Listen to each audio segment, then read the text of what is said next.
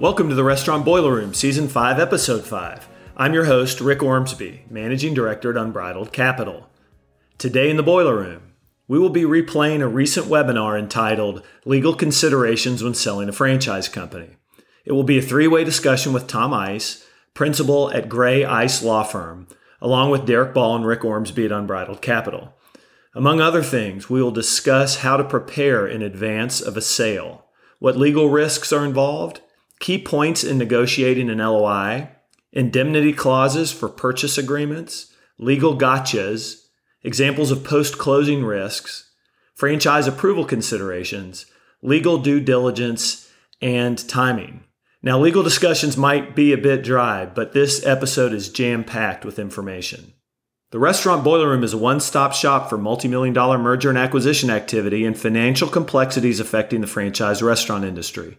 We talk money, deals, valuations, and risk, delivered to the front door of franchisees, private equity firms, family offices, large investors, and franchisors on a monthly basis. Feel free to find our content at Unbridled Capital's website at www.unbridledcapital.com. Now, let's enter the boiler room. Well, welcome everybody. We're just shooting the breeze here as we're getting ready to start webinar. We're excited to be here today. I just give a couple of quick updates that I usually do on these webinars. First of all, shout out to all you podcast listeners. And I'm really thankful that you're listening on podcast. The podcast is growing like a weed, and so I'm thankful that you're going to be listening to this. Always feel free to reach out along the way to us at Unbridled Capital. You know how to reach me, Rick Ormsby. Derek works for Unbridled, and we're excited to have Tom Ice here today. I think a couple of quick things I'd say. General business update. Market continues to be a little bit slow. Started to see a little bit of a pickup in the last couple of months, at least from phone calls for clients wanting to either sell or refinance their business. But most of them, the people that would be sellers, whether they're small, medium, or large scale, operators or franchisees, or a lot of them are exploring the idea of pursuing a strategy towards the end of the year, or maybe in Q3 when they have a better trailing 12-month P&L. We had a bad 2022. Most franchisees did. Top line might have looked good, but profitability was hurt a little bit. So in the first and second quarters of this year, most folks are starting to see some meaningful changes in a positive direction with mitigating commodities and, increasing sales, some of which are due to menu pricing, some of which are due to new promotions and things. So I think it'll mean that the back half of the year and certainly at the beginning of 2024 will be a busy time. Now it's a little bit slow and quiet. The banking situation's gotten a little more difficult. And so for those of you who are listening, bankers, and you've heard me say this if you listened and watched before, bankers will be looking usually, and so do CPAs, they usually look 3 to 6 months, but typically 3 months in arrears. So they're going to form their opinions, bad or worse, on something that's happened 3 to 6 months ago. So that meant that they were a little slow to adjust, bankers were, when we went through 2022. And what they're probably doing now is they're adjusting too hard for 2023 because we see the business conditions improving a little bit, right? But because of higher interest rates and because they're looking in arrears a little bit more, they're seeing the third and fourth quarters of 2022, and they're seeing numbers that don't look good. So we're going to see some continued tightness, I think, from the banking industry here for the next 6 months, maybe more. Who the heck knows? We're all guessing here. But I would like to stop rambling, and we'll start here. We're going to start. We're honored to have Tom Ice here today. Tom has got a variety of skills and backgrounds. He used to be on the corporate counsel at Steak and Shake, so that's a place where he started his young law career. He's done dozens of M&A deals with us, with the Unbridled Capital team across probably a dozen or maybe 10 or so brands. And he's got several individual and personal clients that are kind of famous, well-known people in this great industry of ours known as franchising. So he's got a depth of experience, and he works for Gray Ice. So Gray Ice, I was on a cruise with my family over Thanksgiving, and it was the karaoke night. And guess what I sang, Tom, with the mic in my hand? Ice, Ice, Baby. Yes, I did. And I got up there sober. I'll have you say. I'll have you know. And the lady who was doing the getting all the songs programmed, she said, "You're the first person who's ever attempted Ice, Ice, Baby on this cruise ship." And I said, "Really? This cruise ship's got to be 40 years old." So man, I rocked Ice, Ice, Baby. About the third verse though, kind of start losing wind. I mean, because it goes so fast and it's pretty. You gotta be in shape. So we're honored to have you here. I lived that song for a number of years, so I'm sure. I remember. I'm sure. But we're honored to have you. Today, we're going to be talking, just kind of throwing back some concepts on what to think about from a legal perspective when you go through an M&A deal. Let's start then. So the first one is several years out from a sale. And Derek Ball's here with us, and he's an attorney too. A licensed attorney. Doesn't practice law on behalf of our clients officially, of course, but so he can pitch in with some legal ideas here too. Tom, what do you think? What should we be doing if we are a buyer, or let's, in this case, probably a seller for this question, several years out from a sale? Each company, when you form it and while you're operating, you need to keep in mind that it's likely going to be sold at some point. Almost all of my clients go through either a merger, sale, or some sort of transition. So every company needs to be set up in that way and be mindful and organized in a way that makes it easier to do that. So you work with your accountants, your attorneys, and everything to set up an organized and hopefully simple structure that will enable a transaction to go through more smoothly. So I've had I had one client at 43 restaurants with 43 different companies, about 35 to 40 different ownership structures in those. So selling it was an absolute nightmare because they never went through the process of trying to consolidate that. So we had to do 43 different company meetings to approve a sale and go through all the various workings in that. And that's an extreme example. But it's things such as that, organizing your documents, making sure that your leases, everything to the point, to the extent that it can be digitally stored, store them on your computer in an organized fashion. So if you have multiple units, it's diligence you can provide to people. It's also making sure your employment records, any other litigation is structured to the point where it makes it easy. Other than that, I mean, it really boils down to just organization and a good office manager or somebody that can do this because most of our clients, as you know, Rick, are operators. They're not office folk. Getting people involved that can make your life easier at the end of the day, not only from a sales standpoint, just on a day-to-day basis. Because as restaurants' numbers grow, administrative issues grow, and organization is the key to success there. Yeah. I mean, it's an interesting one about the different companies. I've experienced this too. I used to own some real estate, and we had them all in different LLCs, and we had different loans against them, and just living amongst that mire can be very, very difficult, can't it? So I can imagine when you get on the back end of selling like a 50-unit business that has 50 different entities, and some of these entities might have real estate separated from business within the actual unit themselves. So now we're talking 75 to 100 different entities. First of all, it's not a trend we see a whole lot anymore, right? But there's a lot of legacy operators who still incorporate that way. But the trend clearly in today's world is to have like one operating company, maybe one company for real estate, and to buy more insurance, right? Is that kind of the way? From an administrative standpoint, I think it makes most sense. Most of our really large clients, they may set up by region if they are anticipating a sale of a particular region. So they may split up restaurants in that fashion. They're going to be consolidated within a handful of companies and not on a site-by-site basis. It just becomes an administrative nightmare. And I was on the phone with a client earlier today who was lamenting the fact that he had that many companies because of all the employment and other issues that can materialize. And he's constantly having to answer audits and other things. And he said, it seemed like it made sense when we did this in the 90s, but now that I'm having to deal with it on a day-to-day basis, especially since we've expanded our regulations, they haven't got smaller. And so just the administrative hassle of taking care of that many companies becomes unreal. Derek, how many times do you think have we seen? I mean, we kind of have always specialized in the larger scale independent operator, first or second generation. So those folks by kind of definition have kind of brought something along with their organizational structure over the last 20 or 30 years. Oftentimes, once you got it fixed, you just don't screw with it, right? Because it's a pain. And if you're like me, sitting here operating a company, it's like you don't have time to deal with it all. So how many of our clients, though, come to us with C corporations? And then what do we, out of every 100, how many do you think we see that, and same with you, Tom, that have C corporations? And then it's a 5-year window of switching from a C corporation to an S corporation to avoid double taxation in the sale. Yeah. It's still somewhat common, right? No, we don't see it a whole lot. We see what Tom was just talking about. I'd say 1 out of every 7 or 8 deals. It's just an estimate. where you've got a seller who has every single one of their stores in a different entity. And like Tom said, it ends up being a bit of a nightmare, especially if the organization's not there. From a C Corp perspective, honestly, I bet it's 1 out of every 20. 1 out of every 20 of our clients. I probably get one a year. Wish I had known. If you're a C Corp and you're listening right now and you have any interest in ever selling your company, even if you don't have interest in selling your company, go talk to an attorney and a CPA to potentially get that fixed. Because like Rick said, it takes 5 years. You said if you change it from a C Corp and sell it in 3 years, the tax man is going to come back and get you anyway. So go ahead and do it.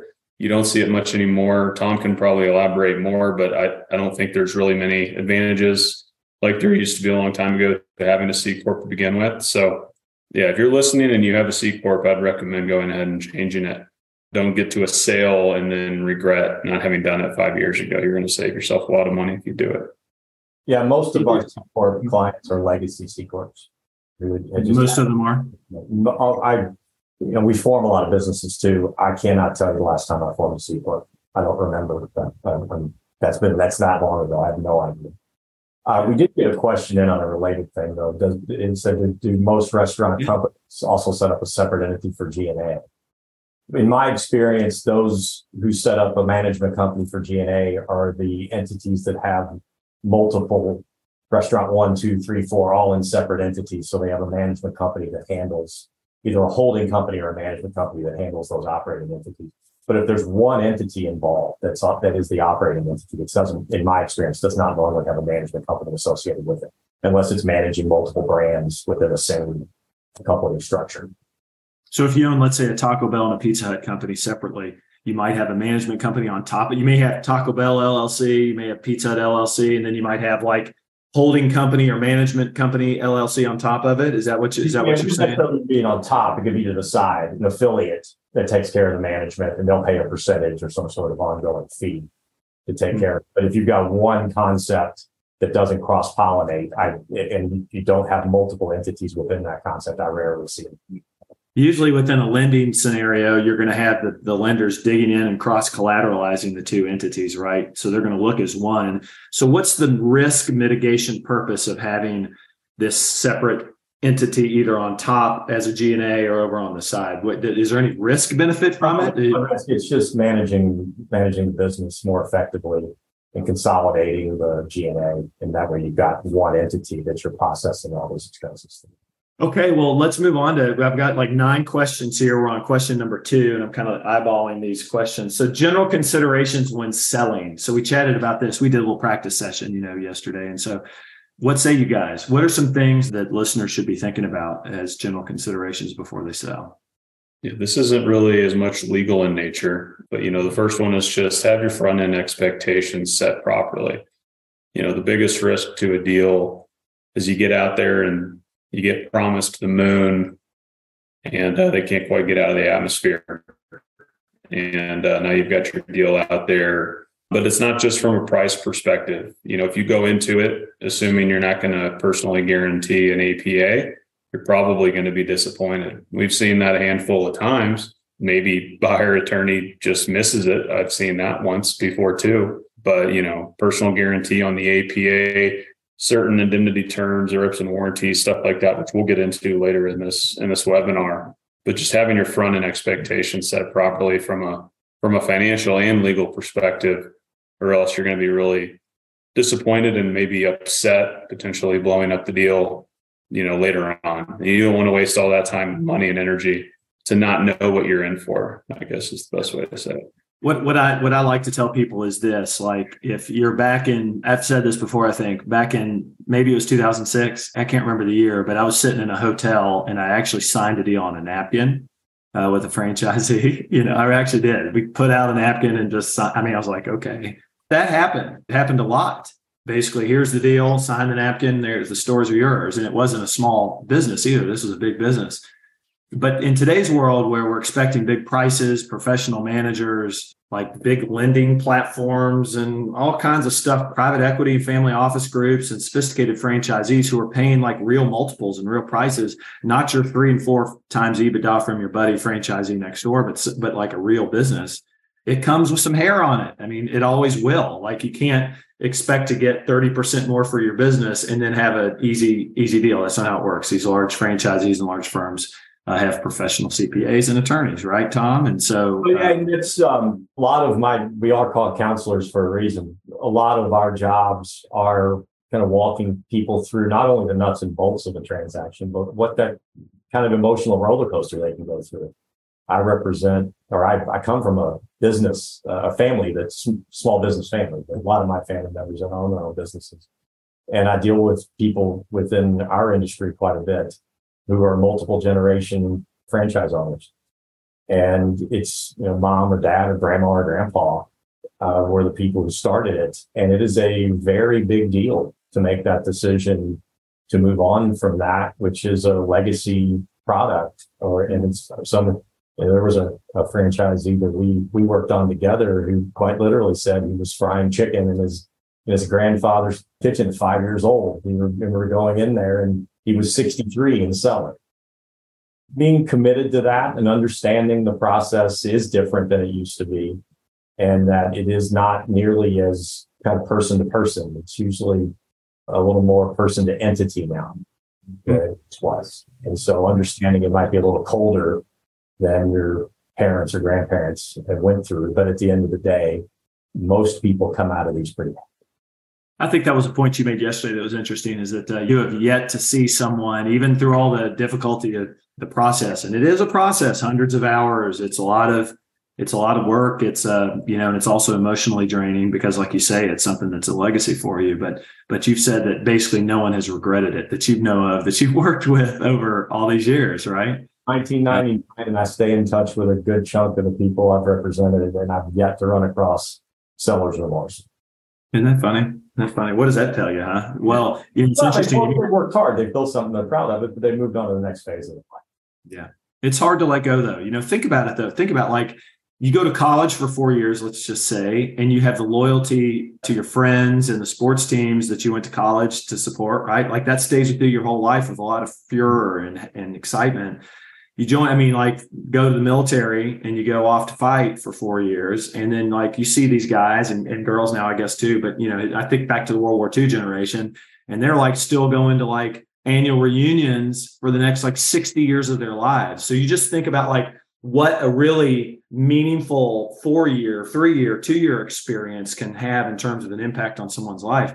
But now think about the dude who started at 5 years old frying chicken in the back of the house, and now he's 63. That's 58 years of all he knows. So it's a real raw point. Well, let's get into some more nuts and bolts. I mean, we would make a plug and say that you need a strong M&A team. I mean, for sure, right? Like, our team, usually has around a 90% closure rate of the deals we take. And the reason why we do it is because we treat you like you'd be our family, but we give you advice that we think is going to be true and accurate. In this industry, it's rife with people who are going to try to overpromise to get an assignment, hoping that they can grind you down when the price or the terms are worse than what were initially kind of forecasted. It's no different than a real estate agent who might, tell you that your house is worth $1 million, or might agree with you when you say, could we get $1 million, when really it's only worth $850,000.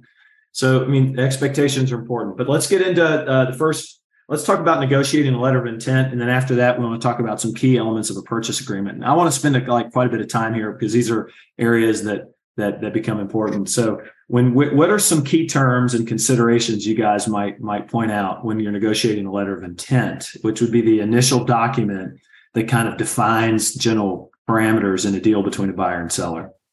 Well, before we get into the actual nits, some people treat letters of intent as an opportunity to negotiate further after they're executed. And there are cases when letters of intent may be wrong and practical. There may be things you get into a deal and you have to kind of deviate from them.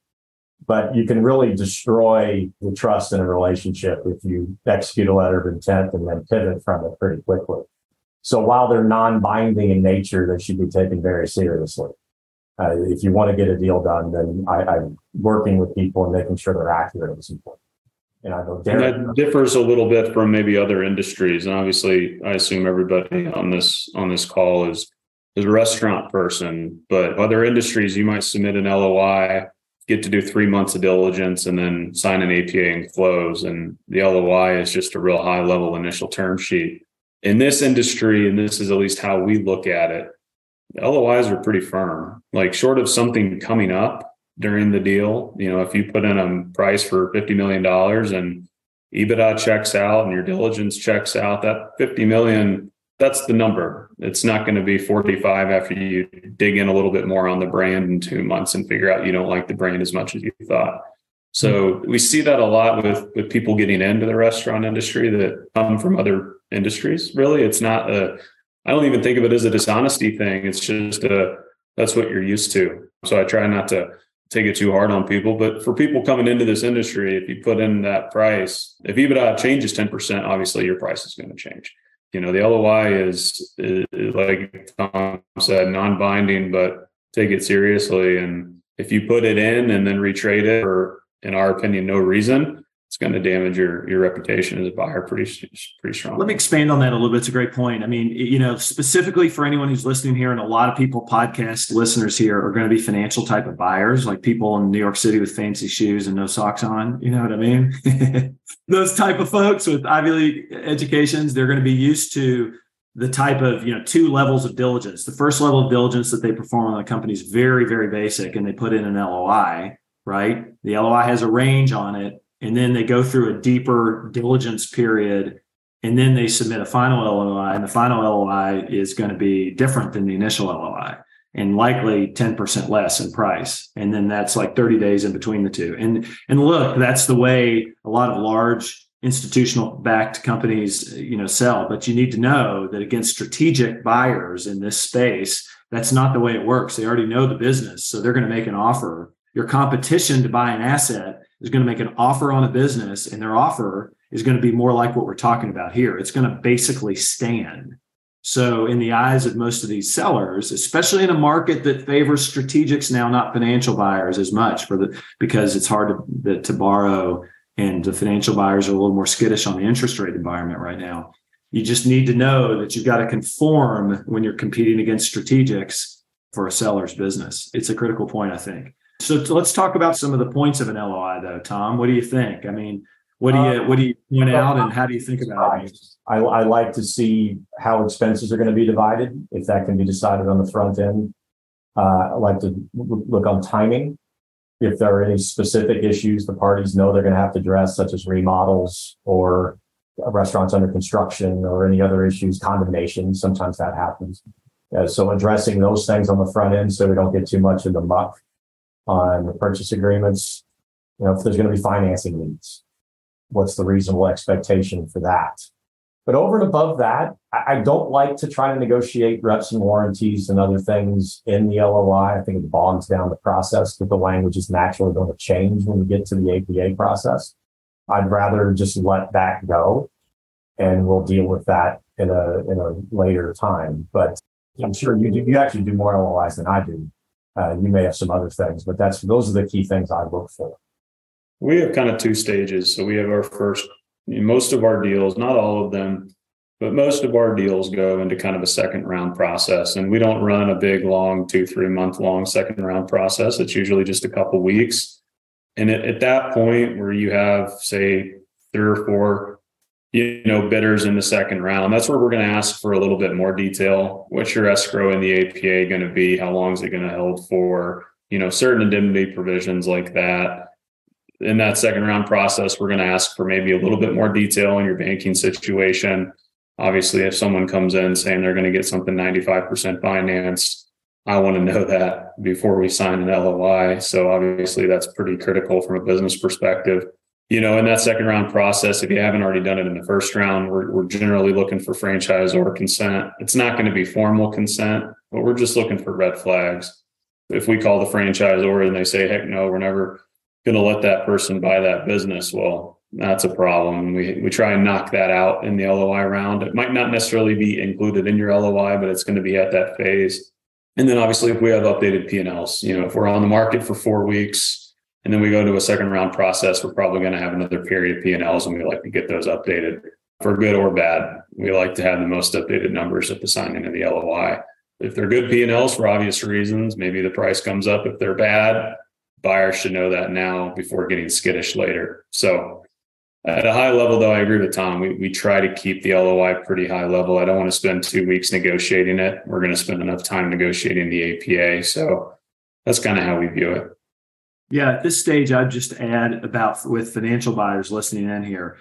And I've said this till I'm blue in the face. If you're coming into this industry and looking at potentially buying a business in the franchise space, do the diligence over a 6-month period of taking the entire universe of deals and locations and brands and shrink it down into 2 or 3 key brands in a certain geography. And then go to those brands and call their franchise sales teams and get a preliminary approval, submit a net worth spreadsheet and a background check so that when you make an offer on these businesses, because you heard Derek say during a second round process, we're going to call the franchisor, right? And say, hey, is Joe Blow anyone you'd approve or disapprove? What if whatever corporate entity says we've never heard of them? So that's a piece that I think is a little bit understated, that you want to get out in front of it when you submit an LOI, that you're just not some random name that has no affiliation with corporate. It is true that these corporate entities, these franchisors are getting more and more heavy-handed. Their hands used to be like butter or maybe a little bit like soft wood, but now they're like concrete. So, they have a big say in what happens. Let's go to a couple of questions. John asked a question. As a buyer or seller, is it an advantage to have your lawyers do the first draft of the purchase agreement, or should you try and get the other side to do it? The way this is just how I personally view it.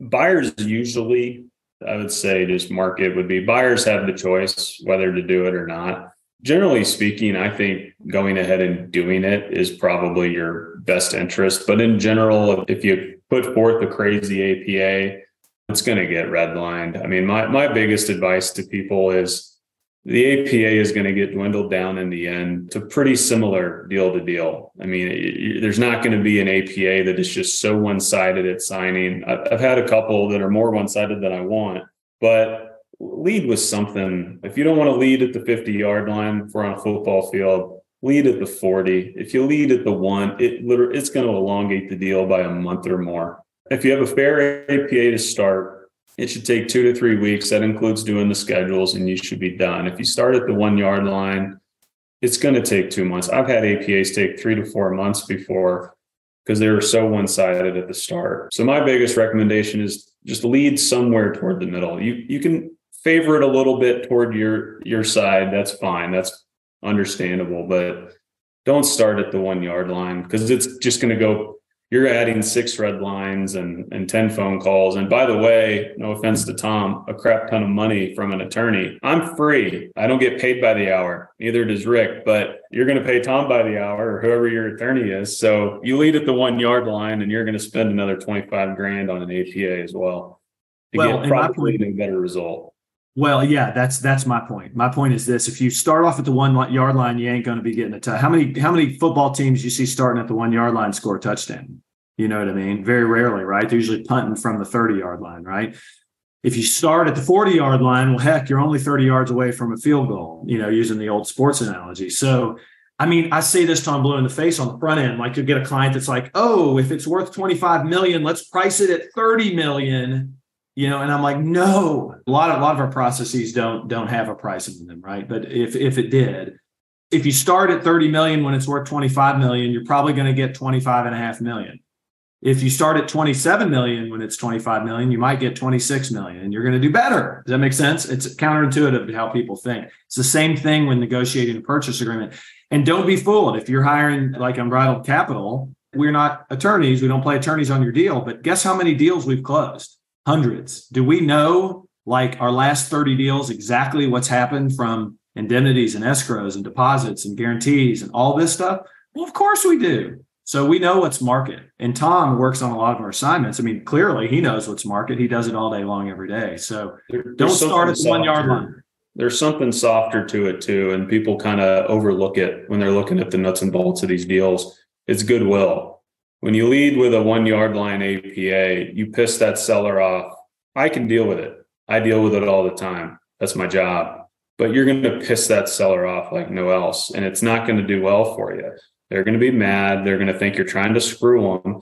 And they're going to be looking over their shoulder the rest of the deal. And and almost scared of you, but that's not a good thing. That's a bad thing. And so goodwill in these deals goes a long way. And just starting with something fair goes a long way, especially with these sellers, like we talked about, have maybe owned these stores 58 years. They're not financial guys.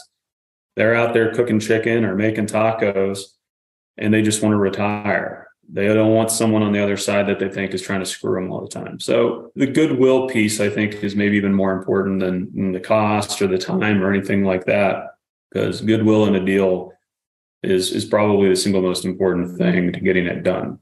Well, yeah, to go back to an earlier point, when you're building your team, you need to engage people. And it doesn't matter if it's in the restaurant industry, in the tech industry, if you're buying planes, whatever you may be doing, hiring the right people to do that. I'm not going to pretend to be a benefits lawyer. I know enough to work through documents such as these, and I've got people I can refer to if I need something that's more high level. I know this industry, I feel like, pretty well. But if you hire people that don't and are maybe more used to something else, it's harder for them to manage expectations and to really understand how these things go from cradle to grave. Whether it's accountants, it doesn't matter. Whatever professionals you're hiring, it's people like Unbridled. You have to hire people who know what to do. No, that's a great point. Thank you. Does anyone know the answer to this question asked? Can franchisees take advantage of QSBS designation? So long as they're not a C Corp, yes. So as long as they're not a small business stock designation, you can't do it if you're C Corp. Okay. No other limitations that you know of? I mean, is there any kind of limitation? That gets into more the taxation side that I don't do, but I know you can't do it if you're C Corp. Others are eligible.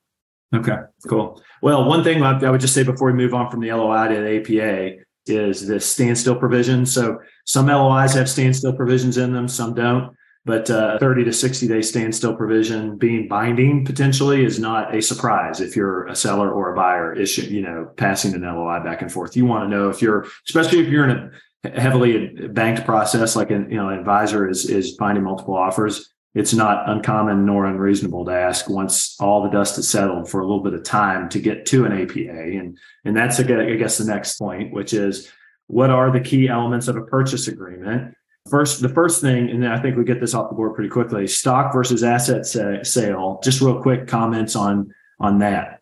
Actually, I lied yesterday. I've done two in the last 15 years. I only remembered one yesterday. Stock deals are very rare in this industry. The stock deals, you inherit the liability of the predecessor. You have to build the deal differently.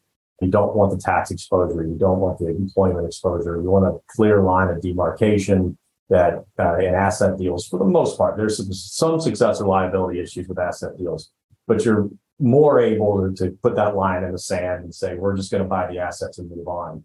Because as you know, most of the time, the buyers don't take the contracts of the seller. They have their own deals, usually, especially institutional buyers. If you took the stock, you'd be accepting all of the contracts and everything else, unless you go through diligence and try to peel that onion. And that can be difficult. So usually it's an asset. Usually it's an asset transaction. I guess Unbridled has done 0 stock deals. Now, I don't know if Rick Gifford did one before Unbridled, but Unbridled has done 0. So one or two, but very, very uncommon. And for all those reasons, right? Liability, you accept the liability, maybe perhaps the bigger one, because you can probably hedge the liability through documents, right? But it's the big one's going to be the tax, right? You can't step up the basis in the assets. Taxes suck, so you don't want to pay as little as you legally have to. But you can talk about some of the other items in indemnification. You can have a stock sale be deemed to be an asset sale for tax purposes, but again, it's the liability concern. You just don't want to go through the rigmarole of getting through all of that. Yeah, no, that's good. Okay, you can designate a stock sale as an asset sale for taxation purposes. Is that what you said? 338H. Yeah. Well, there you go. Okay. Well, we haven't had to personally deal with that a whole lot, but that's cool. It almost never makes sense. It's the reason I'm familiar with it is because it does happen from time to time. And that's not peculiar to restaurants. It's stock deals were much more prevalent when I was younger or in the yard. They're very, very low.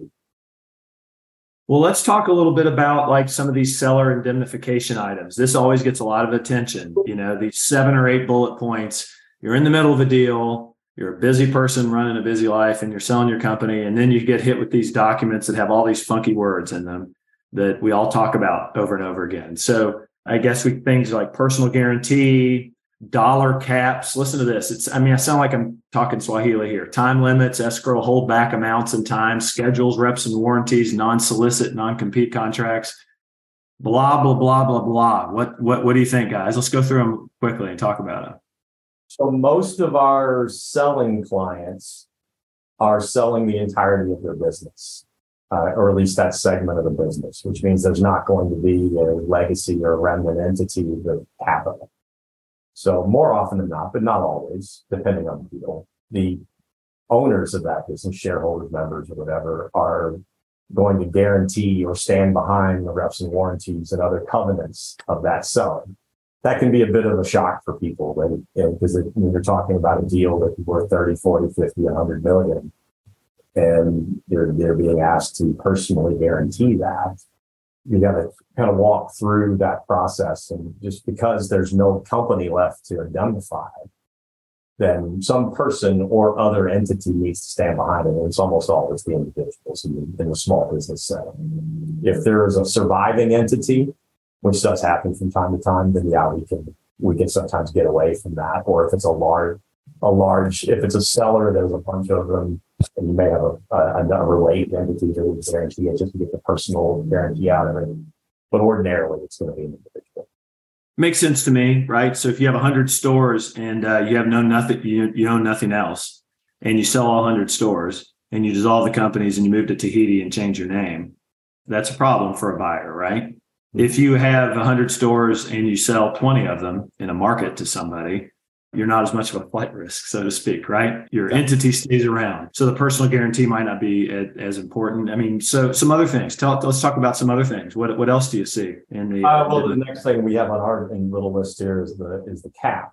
Ordinarily, there's a limitation of liability in the agreements.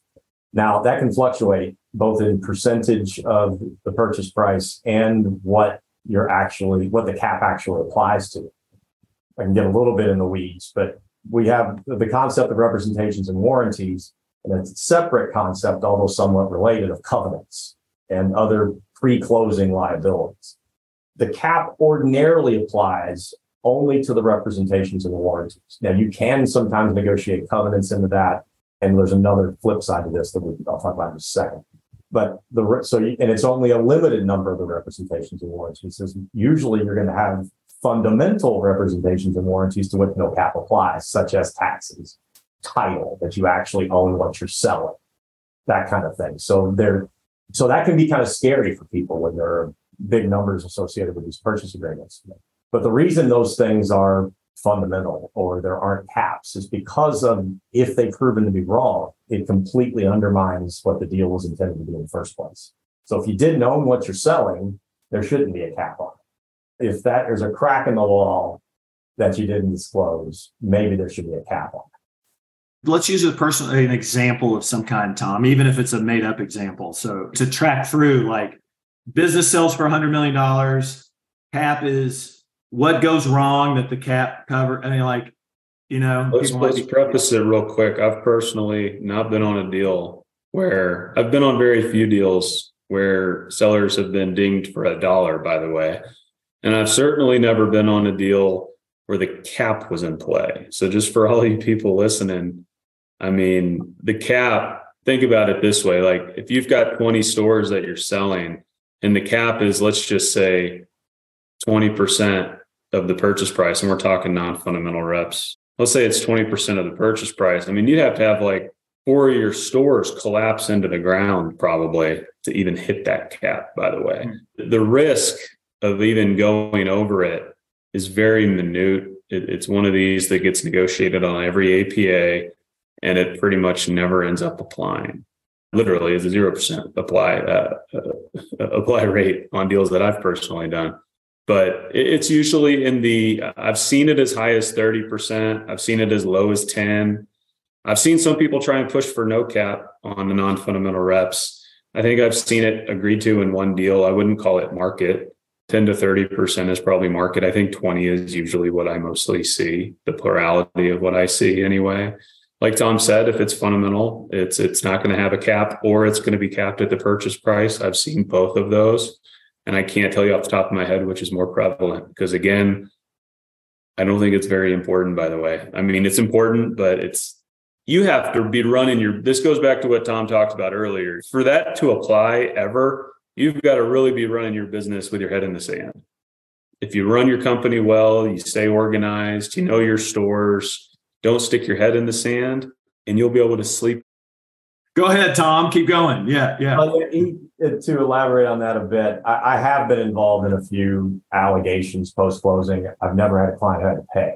I did have one tax issue that came up that was kind of outside the party's control. No allegation of wrongdoing whatsoever.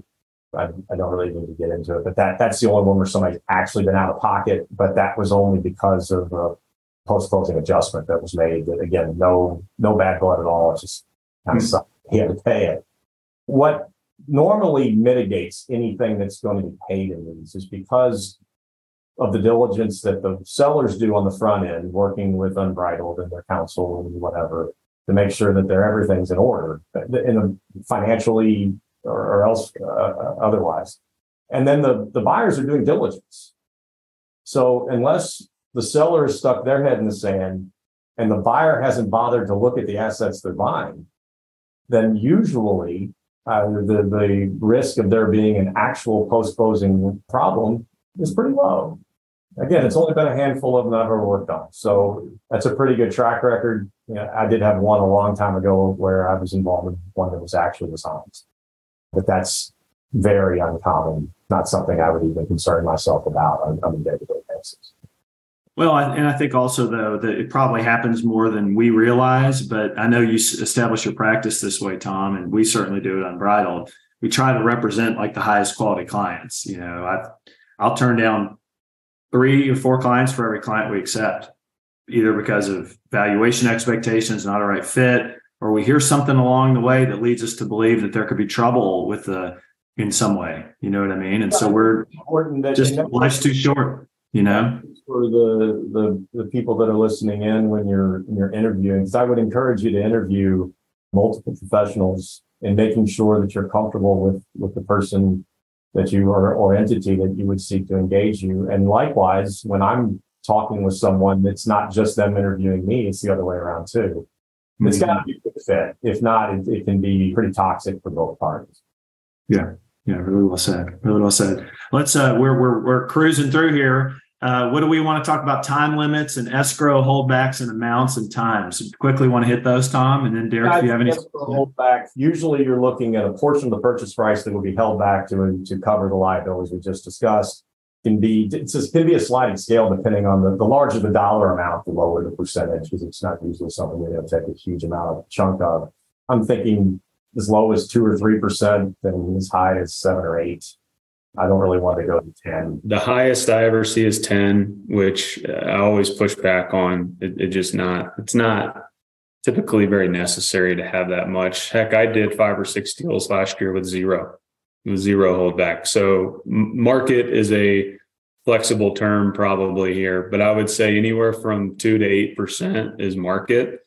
As a buyer, if you're looking to make yourself look a little bit more attractive to a seller, I would go with the low end. I mean, if you think the seller is going to escape, like Rick said, to Tahiti and change his name and take all the money, then maybe and the business is a little risky. Maybe you're getting into a little bit of your initial diligence and you got some heebie-jeebies in your stomach and you don't know what's real and what's not. Maybe you push for a little bit higher amount. But if you're buying a well-run, well-organized professional company, the risk of needing more of that is low. Some people just blindly say, I want 10% and I'm going to demand it no matter what. That usually doesn't go over very well with sellers. So I would just recommend being a little flexible based on the actual seller and the deal if you're able to get that insight. In terms of time, I see anywhere from 12 to 18 months. If it's paid out at 12 months, I usually see it paid 100% at 12. I sometimes see 18 months where half of it's paid at 9, if no claims have been made, and the other half at 18. I would say that those 2 options are the vast majority of the deals that I see, and there are exceptions, of course. The next one is schedules, and this is one that just always gets shoved to the back burner. Schedules take a lot of time. If you're organized, it takes a lot less time. But schedules are effectively half of the buyer's diligence, really, that get put into the back or the schedules to the APA. Don't push those off. That might take you 30 days to gather that information. As soon as you get the first draft of the APA, start working on them, or else it's just going to delay the deal. How many schedules we got here? I mean, what are we talking about? Anywhere from 5 to 10 to 40. I think 40 is the record I've seen. 40? What the heck we got on it? I mean, what are we putting on a schedule with? We got 40 of them. Like what, our birthdays and our, wedding dates? I mean, what is it? It's anything you could think of. But effectively, as a seller, schedules are annoying to put together, but they actually protect you. It allows you to disclose things that a buyer might otherwise potentially not like, but you disclose it in the APA. The buyer has a chance to review it. They can object if they want to.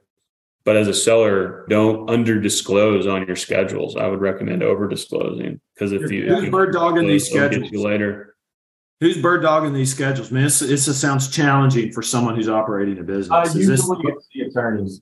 We'll work with you guys, we'll work with the client, work with the accountants. It's a team effort.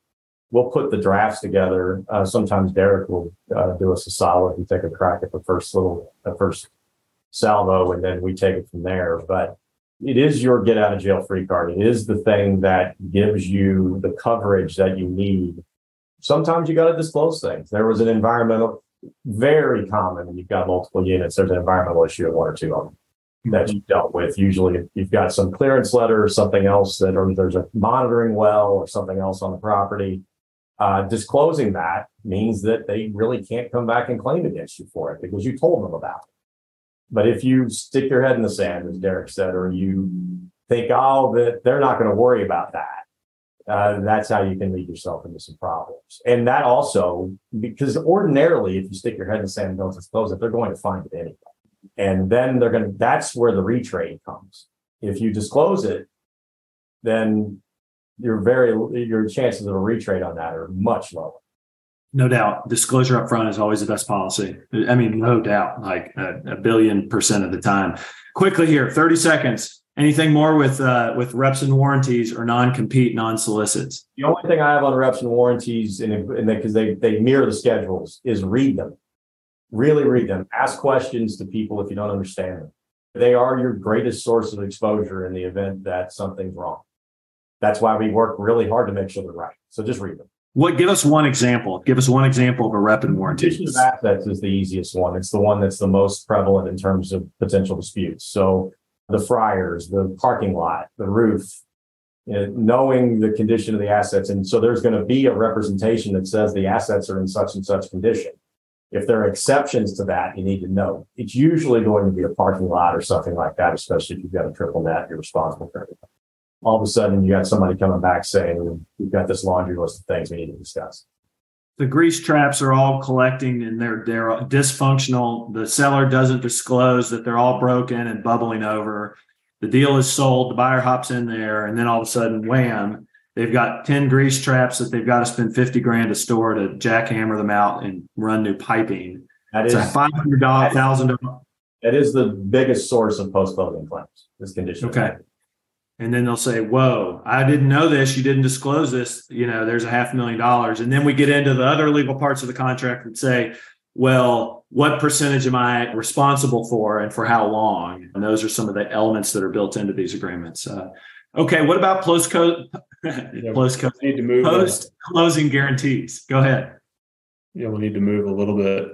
I think we got a here guarantee. In terms of, I'm just gonna, because we only have a few minutes left, and we've got quite a bit left on this sheet, but just running through some of the other APA things, you'll typically have to agree to a purchase price allocation. Some buyers will try to push that to a pre-closing item. My personal opinion is, one, it's not necessary, and two, I wouldn't recommend it. It takes any leverage a seller could ever possibly have out of the equation. You can, of course, agree to disagree with the IRS and run the risk of an audit. As long as you agree, you're probably not going to get audited. But there's really no basis, in my opinion, after the deals that I've done and pushing that to pre-closing. But it's been a request that we've seen recently. Cost splitting. buyers and sellers are increasingly splitting 50-50 a lot of these costs. In the old days, the surveys and transfer fees and environmentals and all that good stuff, usually the buyer paid it. But like Rick said earlier, do you want 3 to 4 times EBITDA and have the buyer pay those expenses, or do you want 6 times EBITDA and split them? Obviously, the answer is the latter. So we're increasingly seeing the costs split more evenly throughout the deal rather than burdened on the buyer as much like it used to be. Title company, pick one that knows the industry. Just because some title company ran title on a location 10 years ago, that's not a reason to use that company. Use one that knows the industry. I'll just plug in a Fidelity out of Phoenix, Kelly Voss's firm. They do great. We've worked with them on probably 50 deals now. Never any issues. I feel like when I work with new title companies that I don't know, seems to always go poorly, and 90% of the time. Use one that knows the industry. Don't use a little regional one. So you don't want to have to train the title company to close a deal, because these are different than a lot of other deals we do. Yeah, good. About transaction timeline, let's talk about that quickly. 30 seconds. What we take 6 to 8 weeks to fully prep and market a deal. APA negotiations historically took 30 days. That's almost the low end now. I've done some deals 3 months, and that there's no need for that. When you start with a fair document, it takes 30 days. When you start with a one-sided document, it takes 2 to 3 months. Start with a fair document, because time kills all deals. You're going to spend more money. You're not going to get any better of a result, and you're going to piss the other side off. So take 30 days. Franchisor approval depends on the franchisor. I've seen as little as 1 day. I've seen it as much as like 150 days. My average is probably 90, and it's not getting any shorter. So 90 to 120 days post APA is average, and that you can do the diligence within the time frame of the franchisor approving the deal. Usually the longest lead time is just franchisor letting you close. So is it true that I've been hearing you guys talking about the seller guaranteeing the royalties and advertising fees post closing? Yeah. So I'm buying 100 Taco Bell or whatever the brand is. Let's just say 100, Subway shops or whatever. And and the seller's got to guarantee that I'll pay the royalties post closing. Yeah, that goes back to a point. So people really need to understand their franchise documents. So I've had a number of clients. We get to the closing table, they get the transfer documents from the franchisor, and there's a statement in there that the selling party is guaranteeing the payments due to the franchisor by the buyer for a period of time, year, 2 years, whatever. And people go, what the? Yeah. And then I open up their franchise agreement and point it to the section that applies to. It's just knowing your documents. And that can go from franchise agreements, market build out agreements, relationship agreements. Knowing what you're signing becomes important. That way you're not shocked, because you're not getting out of it, by the way. I mean, it's a big point. If you're listening here, listen up a little harder. You're going to get if you don't know this, you're going to get surprised. You're going to have to likely guarantee the buyer's royalties for a part of time. So therefore, we'll listen to Unbridled when you have 3 buyers to choose from, and we have experience with a couple of them. And you know what I mean? That's why you just don't pick the highest price and say, well, let's go have fun and we're going to get a big number. You got to protect your backside on these deals. And it's a huge component of all this stuff. Okay. Franchise approval, legal considerations. Derek, you probably got a couple things to say that you can shoot off kind of quickly. What do you think? The biggest one for me is when you're getting into a brand, know what that non-compete's going to be, generally speaking, and it's going to be flexible. I'll just use Yum as an example, and there's always exceptions. But if you're buying a Yum brand, you might have to sign a non-compete outside of Yum. So if you want to go buy Pizza Hut, but you have it in your back pocket that you want to go buy Popeyes, you might not be able to do that. So you should know in advance, if you're a buyer, what that non-compete is going to apply to, and get it as honed in as possible. If you're a financial buyer, these brands are pushing they're calling them generally relationship agreements with a ton of terms. It'll include that non-compete provision, but they're extremely tough to negotiate if you can negotiate at all, and you can negotiate a little bit, but they're not very flexible on these things. So knowing what is going to be in that relationship agreement is critical.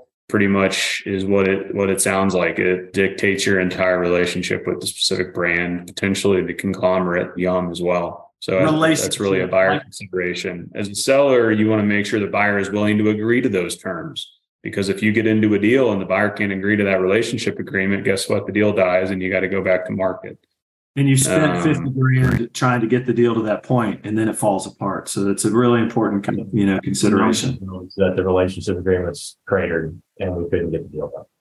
Like for one example might be financial buyer. The brand is maybe not allowing financial buyers to not have a personal guarantee in the relationship agreement. Okay. That might be one. And then the financial buyer sees that and they're like, no, I'm out. You know what I mean? Something like that might be an example. What else we got? Okay. Due diligence. Anything else you guys might say? How about this? Let's skip to the last question. Unless you guys got a comment on due diligence, let's skip to the last question. It was what can speed up or slow down a transaction? The biggest one's the APA. The franchisor, diligence not being started on time. Generally speaking, we're not seeing the banks slow down deals. They're pretty good about speed and they can get their stuff done through the diligence process. But I think franchisor and the purchase agreement are the two biggest ones. And sometimes landlords. Landlords. It's not as prevalent recently. It was more prevalent years ago. We've had some instances where landlords quite literally held up a deal. We had a landlord that said he was going to sign documents and then he died. That went into probate before we got it signed. Get the surveys done, get the title work done, get the schedules done, accelerate the schedules to the beginning of the purchase agreement, not the end. Communicate quickly and regularly with your advisor or by yourself to the franchisor, because that always slows and delays things. And make sure your communication is weekly to the franchisor, because they hire and fire each other all the time. And there's lots of people that touch these deals. So I want to just thank everyone who's listening. Thank you so much for joining today. I think it was a really good discussion. Legal stuff we joke about is never fun, is it? It's it kind of glosses over and you're like, but this is one of these webinars and podcasts that you just save and then you dial it back up. You know what I mean? When the time comes. So hopefully it's been good information. Tom's an excellent guy, does a great job. As you can tell, Derek knows a lot of this stuff too. Please listen on the next podcast, and we'll have some good material. And let's hope that this M&A market kind of starts picking up in the back half of the year. So thank you, Tom. Really appreciate it. And thanks, guys, very much. Thanks, everyone. You'll be good. Thanks so much for entering the Boiler Room today. You can find our podcasts on iTunes, Google Play, Stitcher, TuneIn, and Spotify. If you like these podcasts, please listen, rate, and review. I also encourage you to visit our website at www.unbridledcapital.com for the best franchise M&A and financial resources in the industry. Our website includes webinars, podcasts, videos, white papers, and a list of our past M&A transactions. Please note that neither Rick Ormsby nor Unbridled Capital Advisors, LLC give legal, financial, or tax advice. These podcasts represent opinions that have been prepared for informational purposes only. We expressly disclaim any and all liabilities that may be based on such information, errors therein, or omissions therefrom.